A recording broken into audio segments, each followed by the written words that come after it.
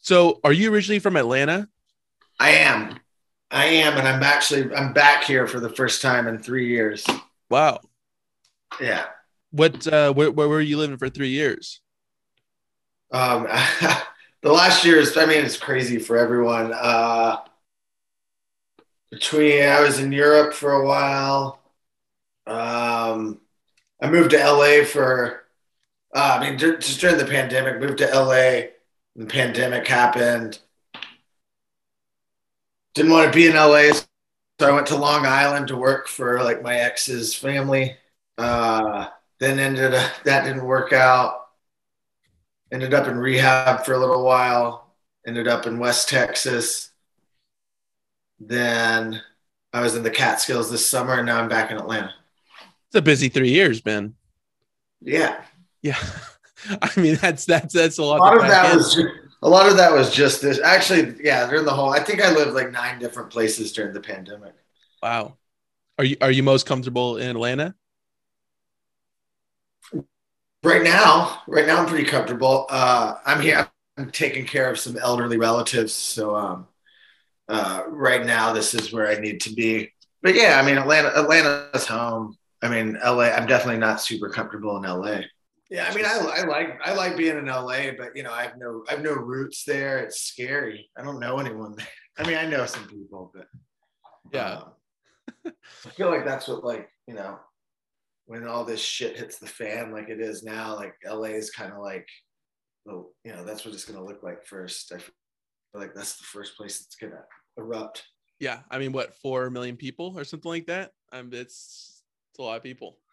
Oh no, way more than 4 million. Atlanta is like 4 million. LA Oh, is Atlanta like, is 4 million. yeah, LA's got to be 12, 13 million. Wow, that's I crazy. don't I don't mean to diss LA though. No, but No, yeah, you said it. Fuck them. That's what you said. no, Atlanta's home. I'm gonna stay here for a while. It's good. It's good. And are you with relatives? It's always good. Yeah. Yeah. What kind of stuff were you getting into as a kid for fun? Oh, I a lot of tree houses, a lot of playing in the woods. Played baseball. I was actually swimming. I was a swim guy. Diving too. Won some awards diving. I was pretty outdoorsy. We lived like right on the edge of the city, so there's woods and creeks and stuff. My granddad was a big outdoorsman, so I was fishing a lot with him. Uh, Sure. Riding four wheelers. It was a pretty like kind of childhood. I mean, I got in a lot of trouble too, but What kind of trouble were you getting yourself into? when I was a little kid, like I wasn't allowed to play with a lot of the other kids in the neighborhood, like just dumb stuff like firecrackers, and used to ding dong ditch a lot. Just like the classic stuff, smash mailboxes. It got a little progressively like worse as I got into like middle school and then my brief stint in high school. Yeah, yeah. Did you finish high school? No, No. no, I got kicked out in 10th grade. Oh I got man. I got I actually got shipped out to the wilderness when I was 16.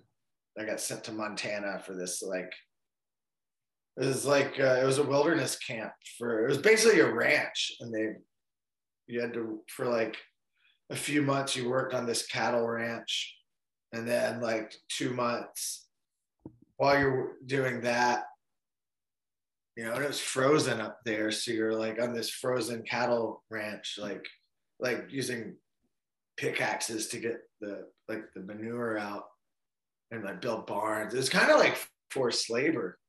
um but you learn how to read maps and kind of do like all the snow stuff, outdoor stuff, because you're training, because your big thing before you leave there is you go on this 2 month camping trip, and they drop you off at point A, and we were there like 58 or 59 days. You get to point B. You read the topography maps. You have one guy that, like, I was 16, and you have one person that's like not. I don't know if we were inmates, but you know what I'm saying. Like, Right, right, you right. know, one guy who was not there, who was there by choice. And he kind of knew, he knew where we were going. But if at the end of the day, if it was your day to read the map and you went that whole way, at the end of the day, he'd be like, well, now this never happened to me, but for example, it would be like, we're going to have to backtrack tomorrow because Jared read this blah, blah, blah wrong. Yeah. Another rule that kind of sucked, it was like take only pictures, leave only footprints, which meant no fires. We had like a Bunsen burner and like no toilet paper. So you can imagine, you'd have to use snow. Lovely. Yeah. One kid got cheeky and I think he, tried to use a stick. There was an infection. It was like looking back on it was kind of funny. And like there were parts of it that were kind of fun. I guess it was better than school, but yeah. But, I mean, it sounds like an adventure. It sounds like what you needed at the time. Yeah, I mean, I did. I needed a lot more, but it's a start. It's a step in the right direction. It was a start for sure. What was your first job? First job was I was working at my grandfather's during the summers. He made like electronics stuff. I was probably like 11, and I wasn't having to run any of the machinery and stuff. It was like packing industrial tape and boxes and sweeping and stuff like that. But I guess my first job that I wanted to go out and get, we had a bunch of them. I think maybe Jiffy Lube was one. Great place, that Jiffy Lube. Yeah. Well, that's where like a lot of the kids work. Walked off that job. Me and Cole, I think right after the Jiffy Lube, me and Cole and our old drummer Joe, a few other kids from our high school. So it was like 3 backlips. We all worked at this Panera Bread, and we had this boss she was a real pain in the ass, and she was just like hassling us like crazy. And you can't unionize there, but there was enough of us. There was the 3 of us and like 3 other of our buddies, and so we unionized one morning. It was like a Sunday morning, and they were slammed, and we walked off the job. And so we threw our aprons down and sat outside, and we're like, we're not going back to work until you apologize to us. And she wasn't the big manager. She was like the shift manager or whatever. So the big boss had to come, and he was always a dick to us, but he was, please, you guys just come in, just come. Because they were screwed if they didn't. I guess he was the guy franchise because they're like franchised out. And we're like, no, we're not coming back in until Shelley apologizes to us. So she had to apologize to us. But then one by one, we started getting canned like the next week. Like, I think I was the first to go. Like, I came in the next weekend, and he was like, his name was Jeff. He was like, Jared, check the schedule. I was like, well, I don't see myself on it. He's like, correct. You don't work. Like, great, day off. Yeah. I mean, I didn't, I wasn't paying rent. I didn't have a mortgage. It was great for me. And we felt really good for like standing up for ourselves. Yeah, good on you, man. Fuck the man, yeah. What was your first car? Volkswagen Quantum, which I've never seen another one of those before. I don't think they they didn't import many of those to the States. But I've never even heard of that before. Yeah, I still haven't seen it. It kind of looked like, saying it looks like a DeLorean makes it sound really cool. It wasn't super cool, but it kind of had that shape a little bit and that same gray color. But I lost that really fast. Like, I think I got that 2 months before getting kicked out of school and then getting sent to Montana.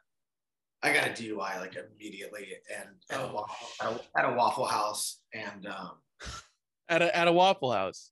Yeah, I'm assuming you went there to go eat after drinking, and then that's where all the kids down here where we would hang out on weekends. And I wasn't even drive. Oh well, I tried to drive. It was getting rowdy in there, and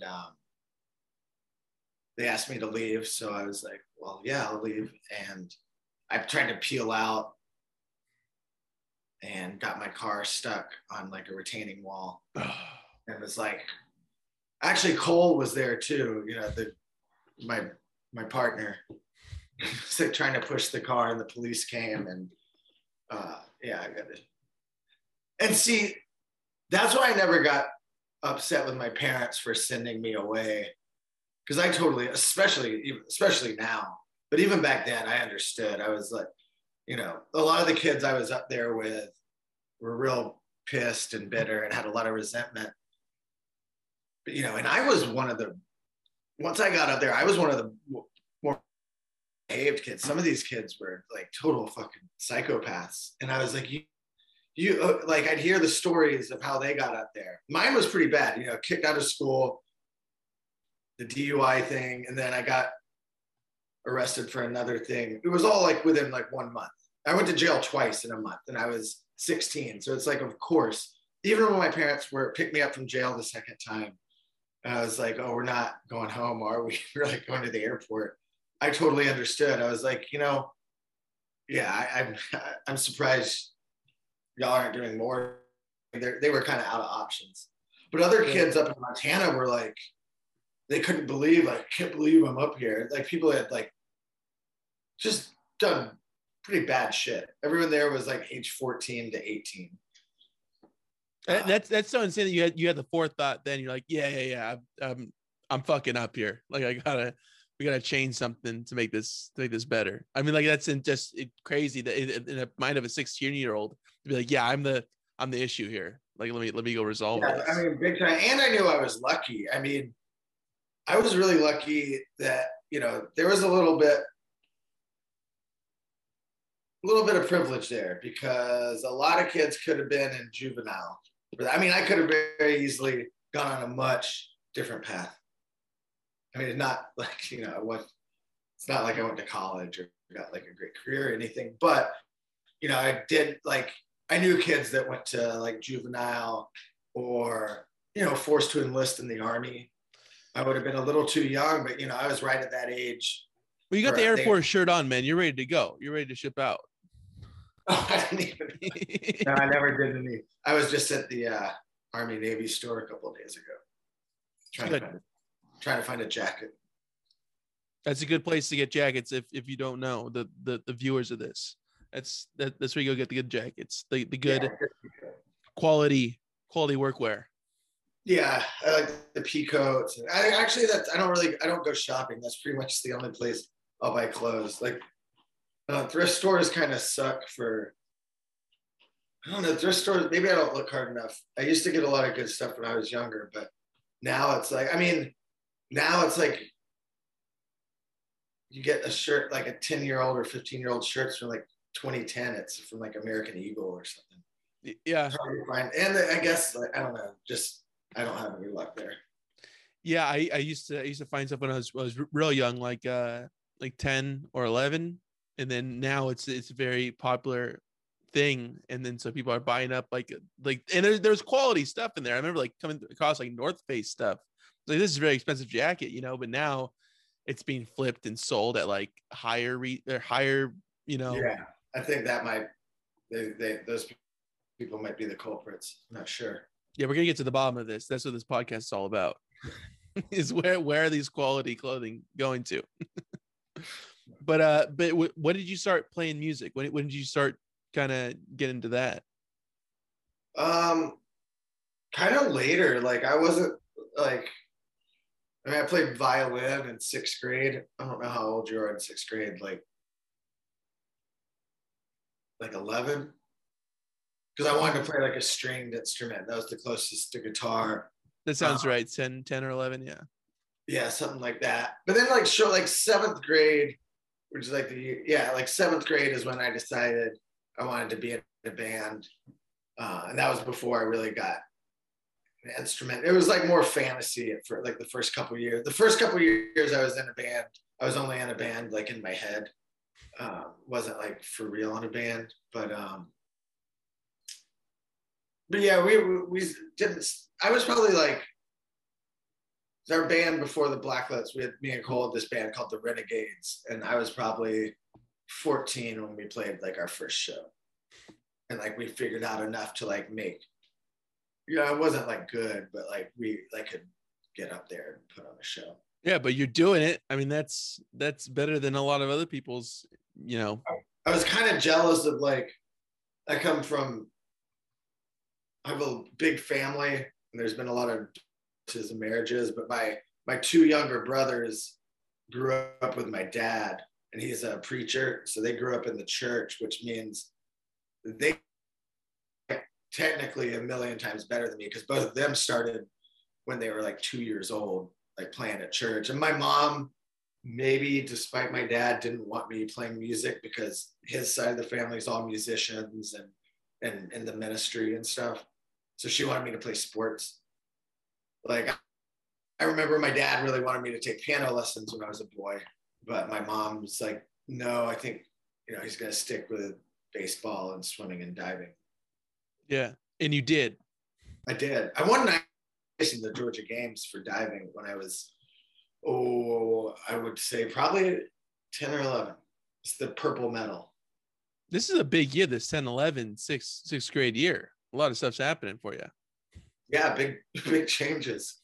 Big changes. What, if you don't mind me asking, what is your relationship with religion?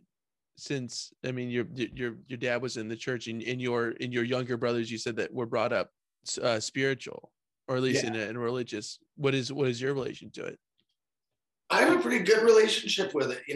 My every one of my family on my father's side, going back generations. I wish I had a picture of. Well, going back generations, they're all ministers, like big preaching family in the South. My great grandfather, actually, I could probably pull up a picture. He was called the Walking Bible, and he was famous for that because he could quote any part of the Bible. He traveled around like doing those big tent revivals and stuff. He met with King of England one time to teach King Edward to talk to him about tithing. I mean, that's wild. That's my family is it's like Pentecostal, but it's very like inclusionary. Like none of them have ever believed in hell. Like I go to my cousin's church on Sundays. It's actually I grew up in an all black church. The only white people around there were me. My father had a mega church up until he came out of the closet in like 2011, I want to say, and it was like kind of a national news story. He kind of lost a big part of his denomination. So it's like I got no problem with God and all that stuff. There was like actually being in those churches when I was a kid, it kind of influenced me a lot with the music we do because it's one of those ones where they don't do it anymore, but they did it when I was younger, like speaking in tongues and like like people screaming and like with the snakes too. Yeah. No, but there is a funny story I've heard about my great grandpa Earl Pearly Paul, the Walking Bible. They say, because like the Pentecostals, a lot of Baptists and Methodists and stuff would, in my too, they would kind of say like, oh, there's their snake handlers. And I guess it's in the same, like snake handlers are Pentecostal, but it's you'll never see one. They're in tiny churches that are, all probably by now almost all died out. It's just like one church will be a whole family, but that my great grandpa was, because they travel like horse buggy to these big tent revivals. And they said some townspeople came out and were like, hey, preacher, man, you're going to handle this snake, trying to scare him, and threw a snake at him. And they say that he grabbed the snake and it turned into a staff and he broke it over his knee. That's intense. I'd like to believe that's true, but that's the story. That's a legend. But they were like big fiery preachers, and it was actually cool music. It's like gospel music and just like the energy. I'd always be like, man, if you had this kind of energy at like a rock and roll show, because there's no alcohol, it's 10 in the morning and all these people are just like going ballistic. I always had a good time there, and it's not like it's not one of those churches where, they don't tell people, they don't like condemn people and tell people what to do. It's kind of just like I don't know. I look at it as like a really nice community, and I don't want to get too into it, but I believe in God. Yeah, and that's fine for sure. Absolutely, I do as well. So So what was the music scene like in Georgia when you were a kid?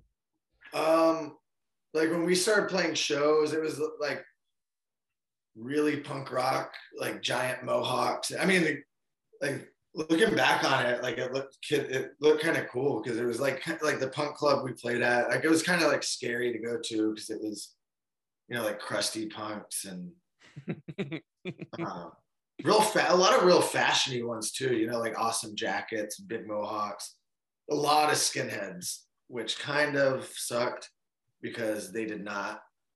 Well, they didn't seem like they liked anybody, but they really didn't like us. So, we kind of egged it on a little bit, but yeah, they were. So like shows were kind of violent, like there's this club we played at a lot called the 513 Club, and it was just like lots of fights and lots of, but there was cool wear, like, cause it seems like every city is like this now, like real developed and harder to like do stuff in, but like the area where I'm talking about that was in Atlanta, there's these giant warehouses and just clubs everywhere. Where now it's like the development's gotten insane, so you can't have stuff like that. So I feel like back then, like kids, we had a club when we were like 22. There was a bunch of us. We just had this big storefront, like a bunch of kids just chipped in money for it. It's called the Neutron Bomb. I don't think it feels like stuff like that's just been priced out of existence in cities at this point. But back then, I mean, half the city seemed like it was abandoned back then. So it just seemed a lot emptier. Now, like, I guess it's like the opposite of white flight. Like everybody's moved back to the city and now it's super expensive. Like I'm trying to find a place to live. I want to buy a house back in Atlanta now, and I'm looking on the outskirts of the city. One, because I don't like the kind of neighborhood, like, what do you call it? Punk neighborhood, the hipster neighborhood, kind of what it's become, just because it's just, I don't know, it's just like congested and kind of nerdy, and it's like $40 hamburgers and stuff like that. A lot of people, bad parking. Yeah. I'm kind of looking more out in the country, like not straight up country, like close enough to where I can be in the city in 30 minutes, but like have a yard and not have to deal with like, I don't know, just all that. Because I owned a house down there. I'm getting off on a tangent. But anyways. That's what this podcast is built for, Jared. A lot of people don't understand. It's just a platform for people to vent. That's what it is.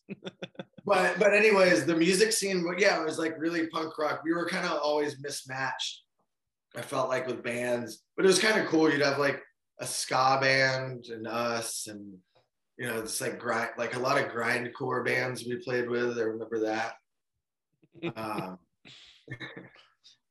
It was just basically anyone who was like punk was just like an umbrella for, anyone who wasn't playing like kind of like bar, I guess. Right. It was like an all-encompassing, just like, if you don't fall like, into these categories. We were punkish or alternative played together. Right. We didn't really have a lot of bands that were like, oh yeah, we got to play with them because they kind of sound like us. I thought we were just like just a straight up American rock and roll band, but we're kind of like pretty much like how we are now, just like way, way, way shittier. But there wasn't like bands like that were kind of like doing stuff we were. Right. The same sound. Yeah. There wasn't something like that. So what year are we talking about here? Like when did it really, when do you feel Black Lips started? I guess once we put out our first record and went on tour, which was like, 2000, one or two. We had been like a band before them playing like house parties and that 513 club and some warehouses. But like it wasn't really like until we bought a van, got signed to Bump Records, put out a record, and we just went on tour for years. I mean, Like, what was the first tour like? When did you guys think like, all right, well, we got to go. We have the record, we got to go out and sell this thing. Well, I told you I started the band in my head when I was like 11, so it was like there was never really much thought put into it. It was more like we weren't planning on. That was just like, oh yeah, we put out the record now. Now we have a van. Now we go on tour. There was no one ever like questioned it. It was just kind of like everyone was kind of always on the same page. So we got this van, and the first tour. I mean, it was fun as shit when it would be hellish to do now, but you know, I was like 17. It was awesome. Like we just drove around the country in this like shitty van, and some of the shows were pretty good. Sometimes we'd show up because I booked it mostly through like, you know, back then it was like we sent some press packs out. That's how long ago it was. That was kind of dying out. You didn't really do that anymore. Like call news. None of us had cell phones then. A lot of message boards. I remember like internet message boards. You get shows through that. There was Maximum Rock and Roll. No, it wasn't Maximum Rock and Roll. There used to be this guide called Book Your Own Fucking Life. And it was kind of like a Maximum Rock and Roll ish type of zine that, you know, went around, and you could call up like, you know, whoa, the lights just went off. Oh man. Hold on, I'm gonna turn on the light. Please.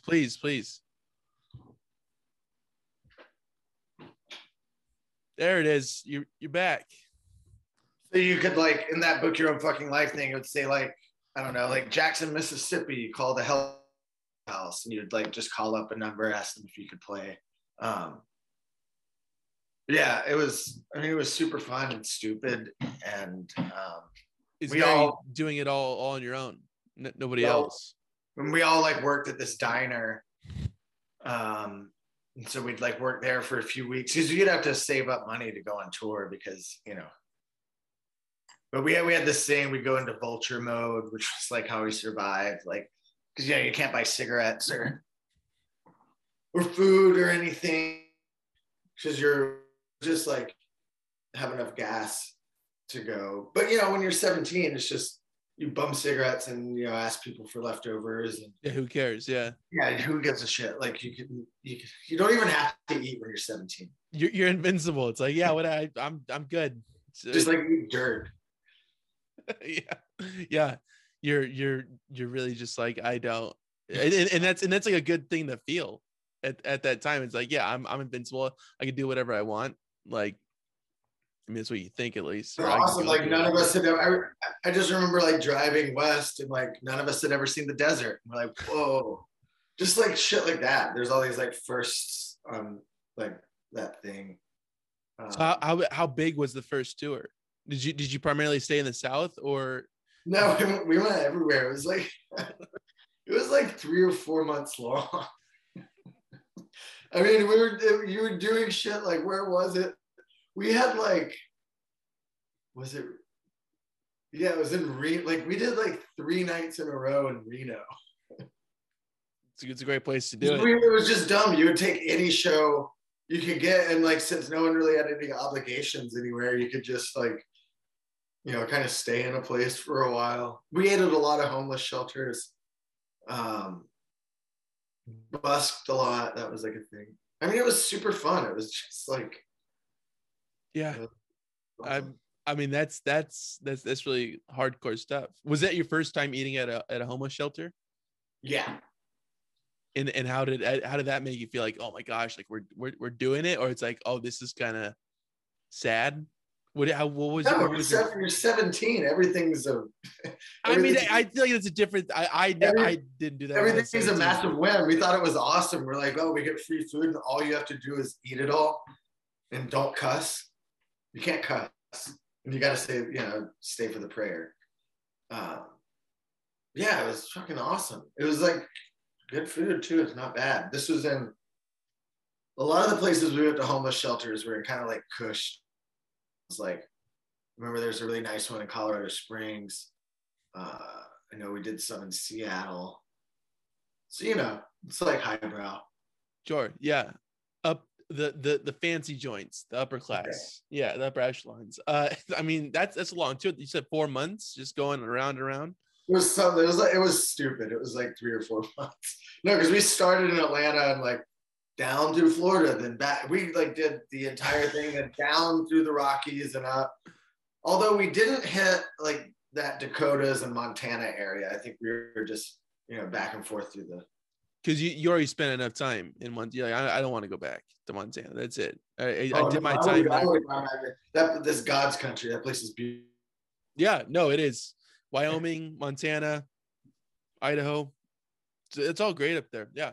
Very, very, very, very good place up there. But you, at that time, you're like, no, I don't want to. Because what? Probably not. I might have still been shell shocked at that time. Right after it's because you went there 16 and you. Yeah. It was right after that tour. I got done with Montana because most of the kids I was in there with, you all get sent. Like the plan is like you go to a halfway house after that, or you go to some special school for like derelicts. I was like, no. And my parents were like, yeah, we're not sending you to a halfway house. And it's always in a different state than you're from. So I'm glad I avoided that. Yeah. And you went on tour instead. So. Yeah, we all moved right when I got back from there, which is like, it's kind of weird they let me do this, but we all moved into this big punk house called like Die Slaughter House. It was this like 10-bedroom house that was on the Georgia Tech campus. And that one was stupid and fun. We had like shows and just. Well, you're on campus, man. That's what you're supposed to be doing, having fun. Yeah. None of us went to school though. No, man, I live there. I don't attend. I don't attend though. You going back to school? No, I'm going back home, man. That's where I live. Yeah, that sounds insane though, man. It really sounds like you're doing a lot of living as a young man. Yeah, there was. I mean, my kind of like view on it was like, why not? You know, right? I didn't have any interest in pursuing like further education or a career like that, and I was kind of fine with roughing it. And so were the guys I like playing music with and the ones I was like closest to. So we were all just kind of like, well, let's just kind of do this thing for a while. Like, you know, why not? And then that ended up being, you know, 22 years later, or 20 years later, here I am. Look at you, man. I don't regret it at all. No, I mean, why would you? I mean, these are the experiences you have to have when you're young to look back on it and be like, that was crazy. And I lived through it. Yeah. You got to have those experiences, right? Yeah. It was super fun. Did you end up breaking even after your first tour? No, it was, it was like something we had to really work for like, I would say like until we put out, like, it was the first time we ever turned a profit was after we did a tour. We put out a record on In the Red. And I remember after that first tour, we did a tour with this band called the Dirt Bombs. And when we were done with that tour, I remember that was the first time, like, this boss we had, this diner we all worked at, like, he was really cool and would let us go tour for a while. And he would give us shifts when we got back, like, because precedent over like other people that worked there, because he just really dug us. Still friends with him to this day. He was like, do you guys need shifts? You're back from tour. It's just like, no. And that was like a big day. I bet. I mean, that's great. No waging a war against Panera Bread that day or anything like that. No need. Yeah, that was like the big turning point. And then I guess that's when we were able to, like, I mean, it wasn't like we were able to, you know, pay rent, live. Not, we didn't have to go to homeless shelters anymore. It was all good. Yeah, yeah. I mean, that's a huge turning point for sure. Where did the name come from? The Black Lips? Yeah. That's been so we've asked ourselves for a long time. I think the guy who came up with it passed away a long time ago. He was a drummer in our band, the Renegades. Bradley Harris.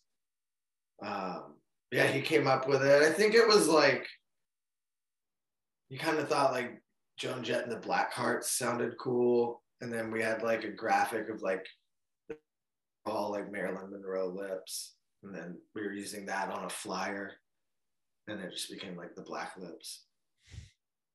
I mean, that's tight though that it's survived for so long.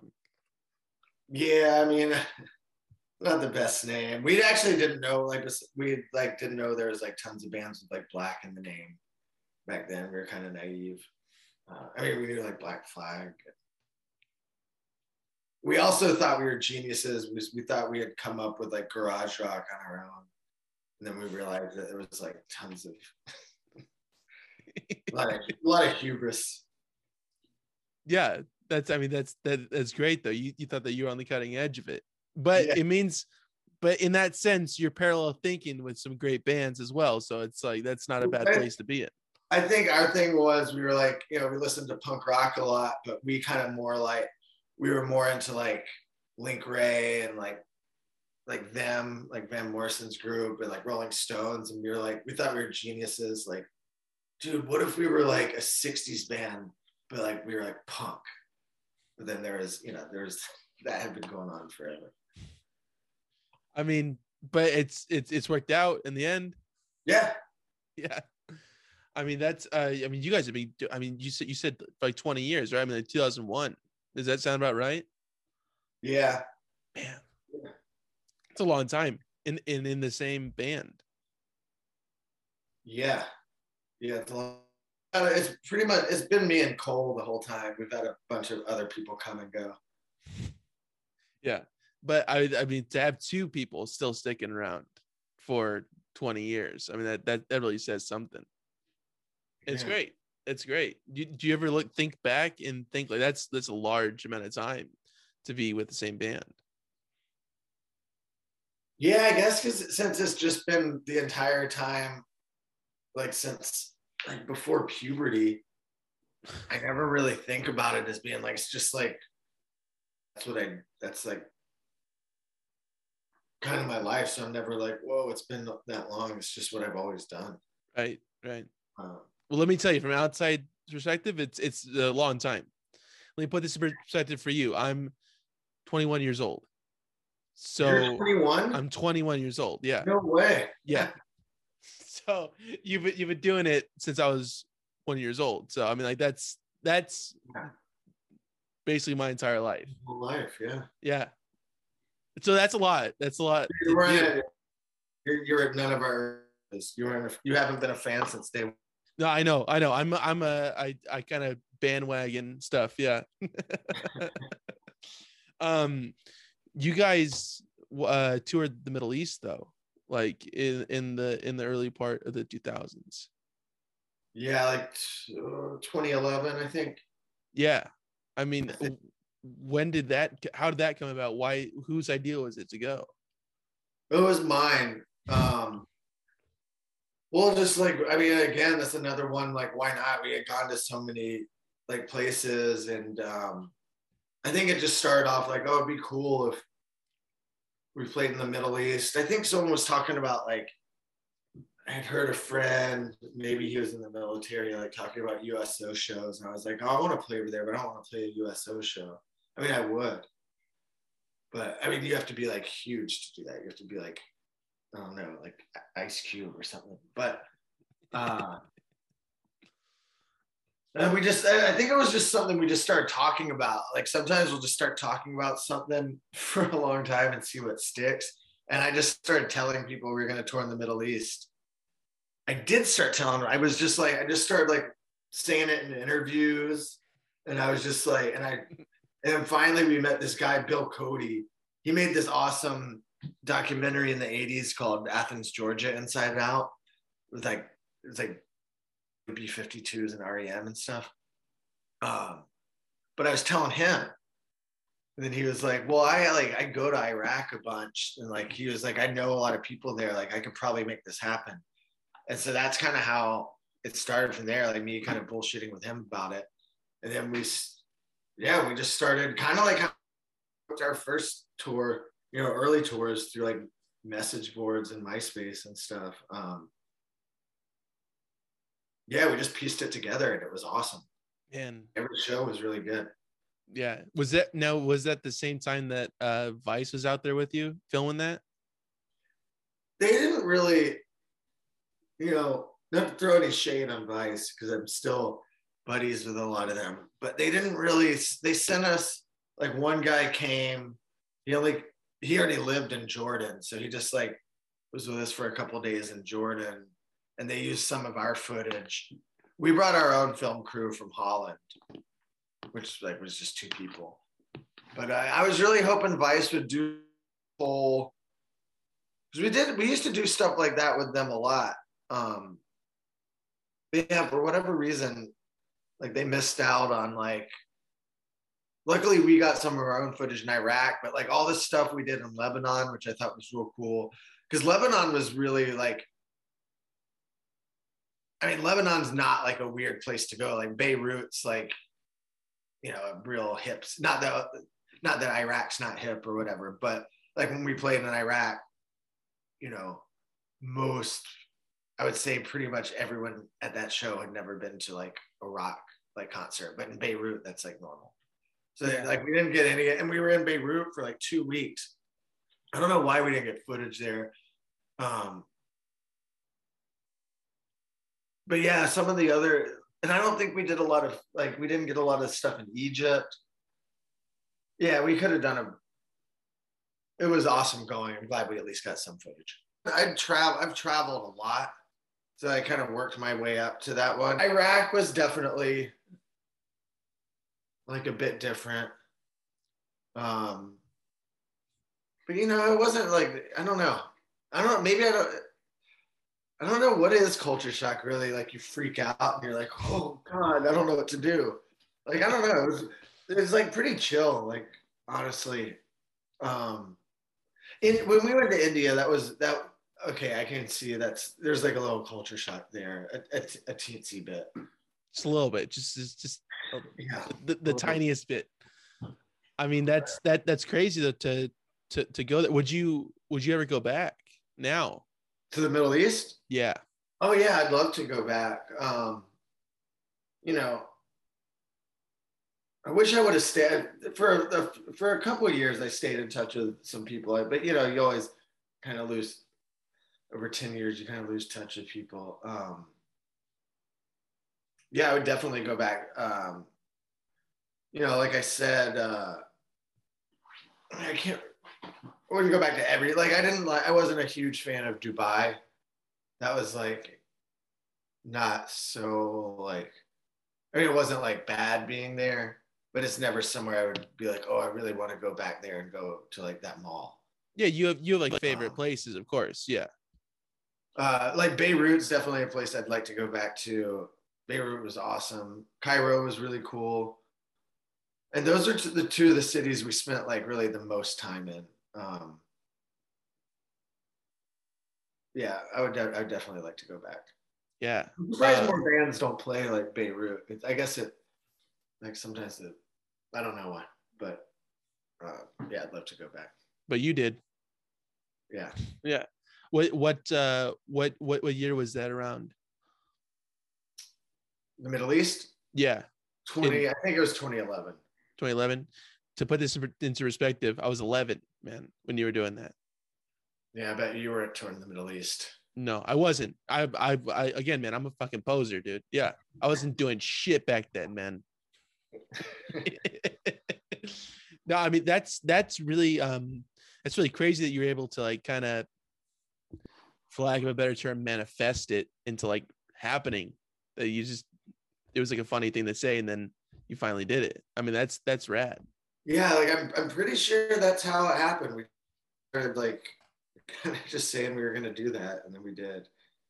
You're a man of Right. your word. We had been to Israel a couple times before then, so it wasn't like something that was like that far fetched. Like we tried to bullshit our way into Antarctica for a while, and that actually we got really close to doing, like super close. But fucking Metallica stole our thunder. Fucking Metallica. No, we just started telling everyone we were going to be, and maybe I should just start saying it again, because now I found out about there's actually a little music festival they have down at that one military base. But yeah, we tried to bullshit our way into Antarctica, and we came really close. Like I think Vice like kind of found, because I mean I think it costs like a few grand per person, probably more. So I think they had found some like sponsor to get us there. Like for the Middle East, we had to find sponsors. Like it was either Vans or Converse that helped us, because you're not making enough money to travel. Sure, right. I think it was like REI or North Face, some one of those outdoorsy things.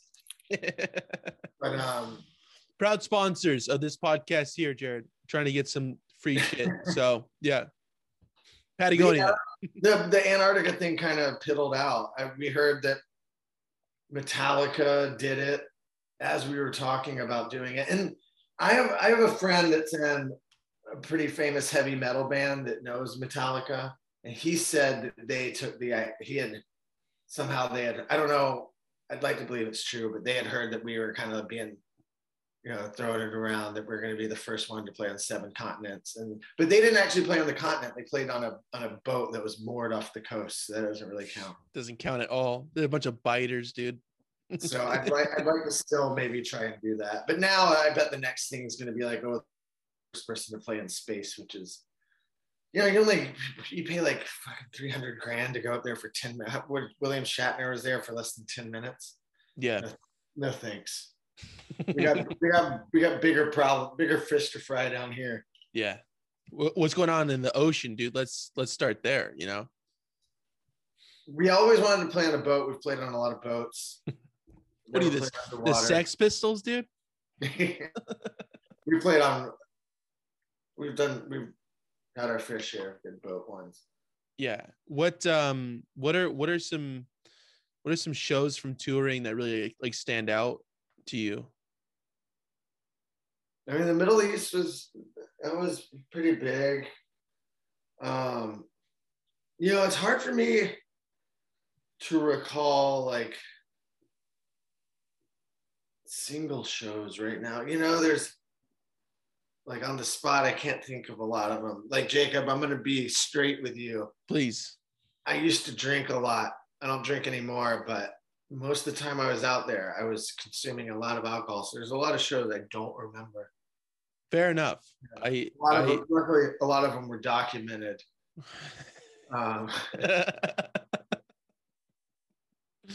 Yeah, no, that's fine. But like, I mean, obviously the Middle East is sticks out to you. There's been a lot of special ones. Like, fuck, every time we play in Mexico City, I feel like there's a riot, and always awesome. I mean, there's good ones. I can't. If I were to sit there and kind of look back and be like, oh shit, yeah, that one was fucking amazing. Yeah. I mean, but the amount of the traveling that you've done, I mean, is just it's mind-boggling from an outside perspective. I mean, touring we used 6 continents, I guess, right? Yeah, 6 so far. Depending on who you ask, because that's always a highly debated thing. 6 so far. We might do 7. I'm not discounting Antarctica just yet. And there's still a lot more places I go. There's a lot more places in South America I'd like to play. There's a lot more places in Southeast Asia. As far as like feasible places that you can go that we haven't played yet, I think it's pretty much down to a few more countries in South America, a few more in Southeast Asia. We haven't done China yet, which I'm kind of surprised. I have no idea what the scene's like there. I don't know if anyone knows who we are, but you know, that's a lot of people are doing stuff in China, so I figure we might as well check it out. Yeah, definitely. Yeah. I think people would dig it for sure, man. But the first time that you ever left the country, was it on tour? No, the first time I left the country, I went on a school trip to Russia when I was in like, it was eighth grade. Yeah, eighth grade. Man, that's we went crazy. to, we went to Russia, and it was like, actually that trip was kind of a disaster for our school. This was a public school. I don't know why I guess my parents wanted me to travel, but they offered this tour that you could go on for these students, and you know, your parents had to pay. Only like 6 students from the whole, you know, I went to a massive public school, so out of everyone, only 6 people went.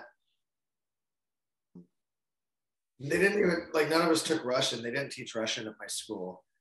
I think it was just like some tour companies sold our school like this, or the school district, like this package, and we went with our Spanish teacher, and it was just like kind of a disaster. Like, we all got like, because you're with other school groups once you get over there, and there was all these like, we were like taking trains at night and staying in hotels with other school groups. So there was like all these British kids, and when you're in Russia you can buy booze, so we were buying vodka in the hotel. And yeah, it was just like a disaster. Like, there's a group of deaf kids with us, and like, I don't know, like Russian people aren't super tolerant of a lot of things. So like having this big group of deaf kids like out in places caused a lot of trouble. There's like people of color in our group, which is not, I guess, like a huge thing in Russia. I remember we went to a hockey game that got like, you know, there's a bunch of, you know, people like fighting and stuff, and we had to like get out of there. It was just like a total mess. I know DeKalb County schools didn't do, I think the kicker was we were out at a bar one night with our teachers, and we weren't supposed to be at bars. And this one girl, she like leaned, it was like this Beatles themed bar.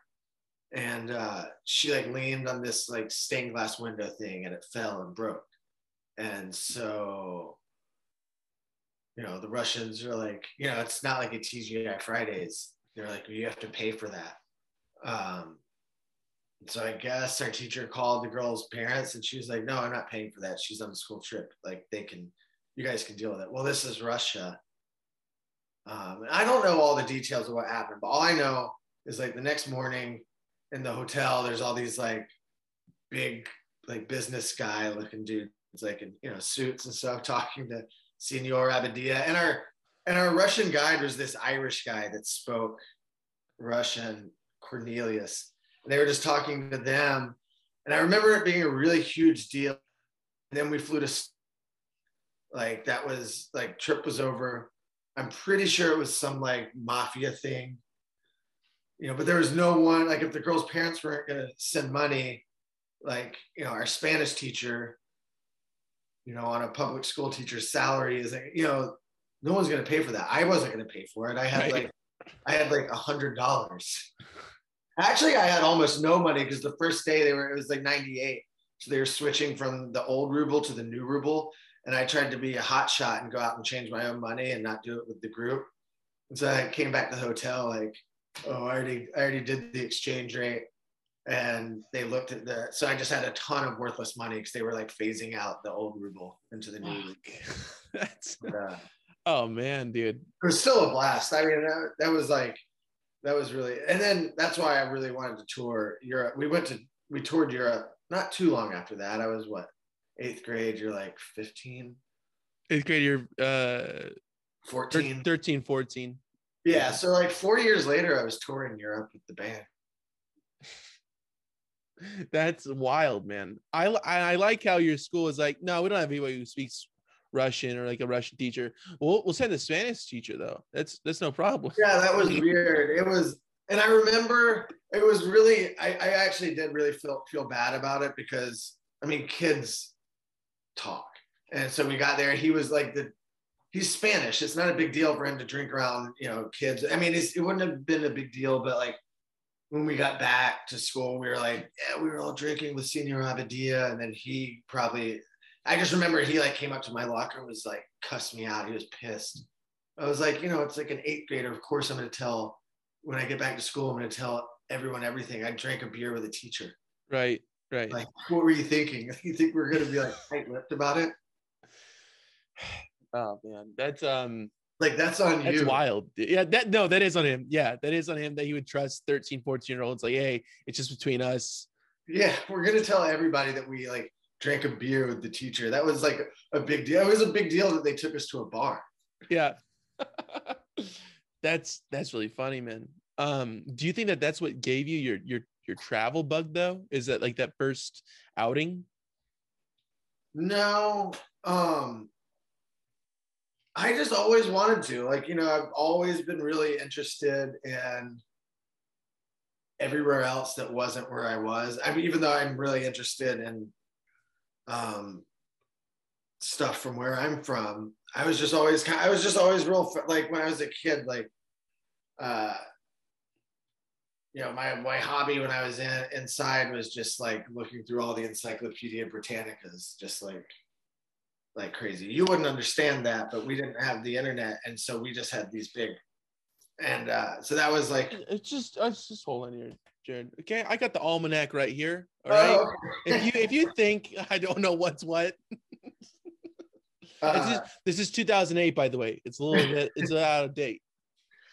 No, I was just real fast. I just wanted to see everything, and I also around that time, my dad and my family, they used to have churches. Like my dad had churches in Uganda and Nigeria and in Peru. And I used to go to Peru with him every year for like 5 or 6 years. We went to, it's like missions trips. So we'd go down there and build house. It was like Habitat for Humanity and with this church. So we'd go there and build houses and he would do his preaching thing. And I made a bunch of friends when I was there. So I went every year, a couple times a year. And that was like, I was like in heaven. I went down there. So I was like, I really want to, that was a huge reason why I wanted to tour all the time. Because I got the itch to travel like really, really young. Yeah. I mean, you've continued to travel. I mean, because how old are you now? I'm what? 38. I was going to guess 37 and I would have been real close, but I mean, 38 years old to be going to these. I mean, how many people do you know, obviously, besides Cole and the past members of Black Lips, do you know have traveled as much as you have? I mean, other people in bands. But, in bands, though. I mean, so you're in like a select, like really great kind of niche amount of people who have done this, Yeah. I'd like to do, yeah. Hopefully we'll be able to travel. So, well, I mean, we're going to Europe in 1 week, but yes. And by the way, this episode will be dropping when you're in Europe. So anybody who's listening right now, go check Black Lips website for details on tickets and whatnot. I mean, how stoked are you to be going out again? Oh man, I'm really stoked. It was like kind of a crazy, it was a crazy year for everyone. Mine was pretty harrowing, as I'm sure most other people's were, and I'm ready to do it again and get out there. And yeah, I'm really excited about it. I liked touring over there, and yeah, I'm just ready to start doing stuff again. Because what was the last outside of US tour that you did? I can't even remember. It was last time we were in Europe. It was like not this past November, but the November before it. So it's been a minute. You've taken it off. Taking off some time. Take off, man. The world shut down. I mean, but I didn't say that you chose to. It's just that's just what happened. Yeah. I didn't say it was on you that you chose to not go there. You couldn't. But that's great, man, that you're going back out there. That's really cool. Are you excited? You're excited to get back out there? Yeah. Yeah, really excited. Good. And then we're we're staying there for like 3 months. After the tour, we're gonna stay in Paris and start working on a new record and see what happens from there. Perfect. I mean, that's awesome, man. What real quick, what country could you see yourself living in outside of US? And I would only live in America. No,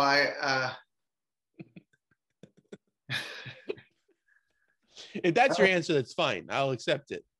I almost moved to Germany, or I was thinking about moving to Germany earlier this year, but then I thought about winters there and I couldn't do it. Like Atlanta's too rough for me. I could live in Mexico.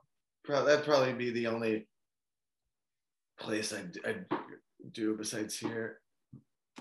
I mean, if we're talking about like just living there for the summer or living there for real. For real, for 3 years.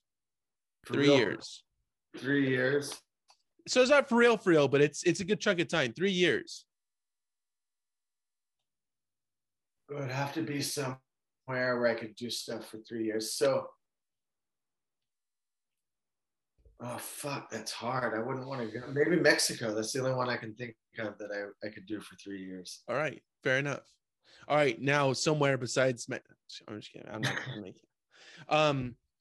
Jared, I know that we got to wrap it up, but I want to tell the people that they can find Black Lips' music on all streaming platforms. You guys are everywhere, and be sure to buy the new album, In a World That Is Falling Apart. Are you stoked on that album? It sounds really good. Yeah, I'm stoked on it.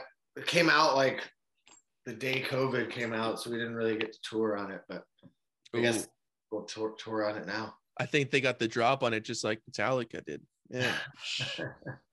Just before everybody. And the people can find that at blacklips.com along with the merch you guys have, which is also there. And you guys are again touring Europe right now as we speak, or as people are listening to this. So probably in Poland right now. Yeah. That's a good place to be. If not Poland, where else? You know? Is there anything else that we need to promote before we wrap this up? No, just thank you for listening. Thanks for chatting. Nothing to promote. Oh yeah, we do have a single that came out. It'll probably be sold out. I don't think they did very many of them. That one's probably gonna be. It's really pretty packaging. It's this Italian label put it out. But yeah, I don't really have anything to promote. Just come to our shows if you're around. Awesome. Definitely do. All right, Jared, thank you so much, man. I really appreciate it. I'm going to stop recording. Thank you, Jacob. All right, thank you, man.